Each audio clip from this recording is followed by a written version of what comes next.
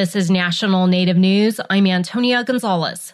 Navajo Nation leaders are pressing members of Congress to reauthorize and expand benefits for Western residents sickened by radiation exposure during the Cold War. As Arizona Public Radio's Ryan Heinches reports, the Radiation Compensation Exposure Act is set to expire in July. Navajo Nation President Jonathan Nez met with several members of Congress in Washington, D.C. last week to advocate for the law known as RECA. It was enacted in 1990 and provides compensation for people called downwinders who've experienced health problems as a result of past nuclear detonations and working in the uranium industry. A bill was introduced last year to renew the benefits, increase payments, and expand the geographical areas covered by the law. Nez says the reauthorization is crucial for calculating how much radiation exposure was endured by former uranium mine, mill, and transportation workers, many of whom are tribal members. While Navajo officials support the law's proposed expansion, they want Congress to go even further to include additional categories of uranium workers and more types of cancers and illnesses and increase individual payments to at least $200,000. The federal government conducted nearly 200 atmospheric nuclear weapons tests between 1945 and 1962.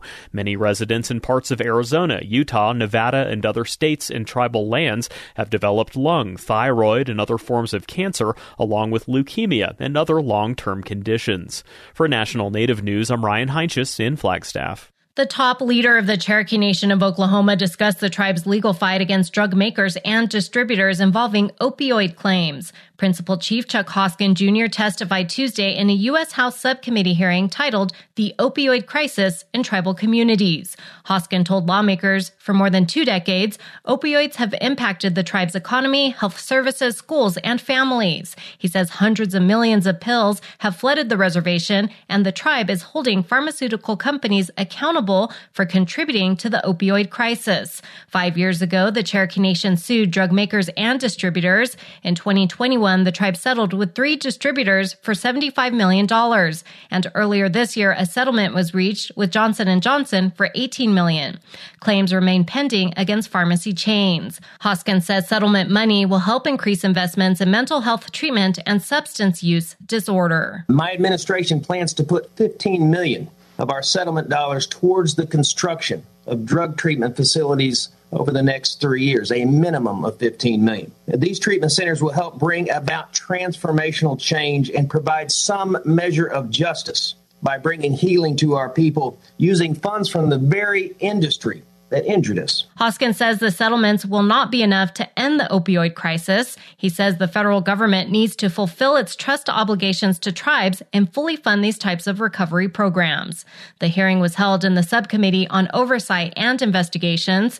Other witnesses were from tribal health organizations and the National Border Patrol Council. The Alaska Federation of Natives is expressing gratitude to U.S. Alaska Senator Lisa Murkowski for backing U.S. Supreme Court nominee federal judge Ketanji Brown Jackson. This week, Murkowski said she will support the confirmation of Brown Jackson after holding a series of meetings with the nominee. The Alaska Federation of Natives Tuesday thanked Murkowski for her commitment to the federal judicial nomination process. Native organizations and tribes have been closely following the confirmation process, stressing the need for the next justice to uphold sovereignty, treaty rights, and federal trust responsibilities. Brown Jackson did express knowledge of tribes during her confirmation hearing. She's expected to be confirmed this week. I'm Antonia Gonzalez.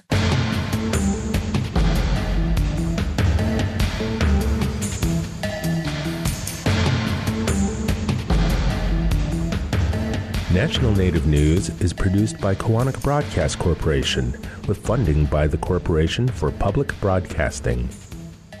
Support by Sonosky Chambers Law, championing tribal sovereignty and Native American rights since 1976. From opioids litigation to treaty rights to tribal self-governance. With offices in Washington, D.C., New Mexico, California, and Alaska. Sonosky Chambers Law. Support by Amerind, the 100% tribally owned insurance partner working with tribal governments and enterprises to provide effective commercial insurance coverage, strengthen Native American communities, protect tribal sovereignty, and help keep dollars in Indian country. Info at Amerind.com. Native Voice One, the Native American Radio Network.